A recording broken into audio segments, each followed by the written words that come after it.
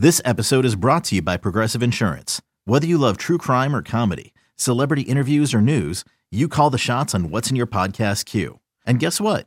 Now you can call them on your auto insurance too with the Name Your Price tool from Progressive. It works just the way it sounds. You tell Progressive how much you want to pay for car insurance, and they'll show you coverage options that fit your budget. Get your quote today at Progressive.com to join the over 28 million drivers who trust Progressive. Progressive Casualty Insurance Company and Affiliates.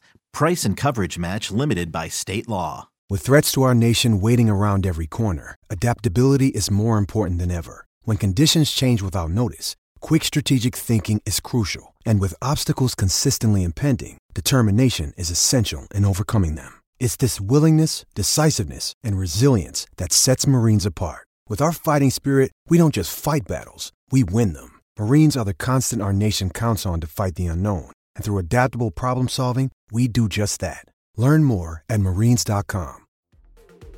The following segment is from The Look Ahead on the SB Nation NFL Show, where we're discussing your favorite team. Subscribe to the SB Nation NFL Show to make sure you don't miss conversations like this one.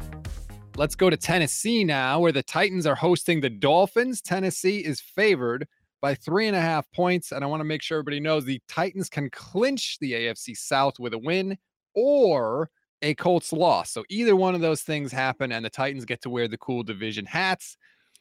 I do not have faith in the Dolphins. I don't care how many games they've won in a row. I know that it's hard to win 7 straight. I fully give them that. Congratulations. They're well-deserved, but that doesn't mean I have to have faith in you. And I'm sorry, RJ. I'm just not buying Miami. On Tuesday morning stats, the day after Miami won their 7th game in a row, let me be very clear. Huge fan of Good Morning Football. Watch it every day. In fact, I usually watch it twice because they do the rerun right after. But one of the headlines on Good Morning Football was, are the Dolphins the team you want to see least in the AFC wildcard race? And definitely not. No, they are not. These are their wins. And I know a lot of people have ripped these off.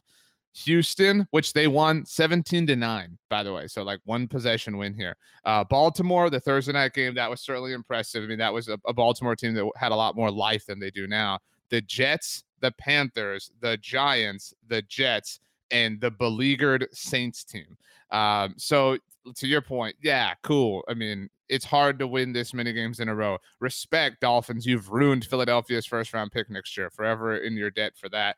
But I'm not buying this. I mean, you know, I think the most interesting thing to like be a result of this is that, you know, the narrative around Tua is a little bit different just because of his record. I still don't know that I believe in him personally, but I will take Tennessee. And if you're foolish enough to take me up on that, I feel badly for you. I mean, Tennessee's just, I mean, they're still like, they concern me, but they're not the Dolphins. It's kind of where I'm at. Yeah, just ultimately, like last week's a perfect example, right? Ryan Tannehill does nothing in the first half of the game. Tennessee had 55 total yards against the 49ers in the first half of that game. Second half of the game, he doesn't do anything on first and second down in the entire second half either. But on third down, on the money down, he delivered again and again and again. Tennessee, I believe, was 9 of 16 converting third downs. And if you take out one little basically like quarterback sneak that Tannehill did for field goal position, the average yards to go for them on third down in the second half of that game was over 10 yards, and they were still 9 of 16. So he was getting it done when he needed to, and I have faith in him to do that more so than Tua Tagovailoa. I mean, he has not been impressive by any stretch of the imagination to me. And Tennessee's just tough, man. They don't die. They can take a punch. You know, like the Niners came out in that game last week like a house of fire, flying around, making plays on defense, and Tennessee just doesn't flinch.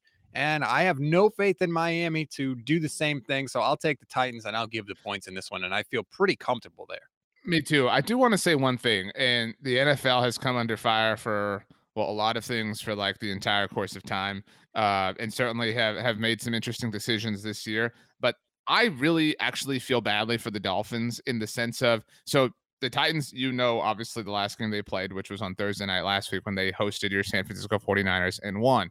The Miami Dolphins just played on Monday Night Football. That game was in New Orleans. So you're talking about a team that played on Thursday night, playing a team coming off of Monday night. So literally the longest amount of possible rest, except for having a bye week, obviously, against the shortest amount of possible rest. Not only are you just dealing with that from like a time perspective, Tennessee played their Thursday night game at home. Miami played their Monday night game on the road. And so now you're making the team who has the like far fewer amount of time to rest also travel again. This is so stupid. Like there should be these like, I mean, like, I'm not saying devising the NFL schedule is easy. You have to deal with a billion different variables and details and whatever. But there should be these blanket, like, we don't allow these things to happen. You never have a Thursday night team facing a Monday night team or a team that's coming off a road game have to travel again in a situation like this. Like this is a really avoidable problem. The same thing happened to Washington, although the home away thing was a little bit different when Vegas beat Dallas on Thanksgiving, and then Washington, had their Monday night game against Seattle. So you had a Thursday game against a Monday game, and then Washington had to travel to Vegas the very week after. Why does this happen? It's stupid.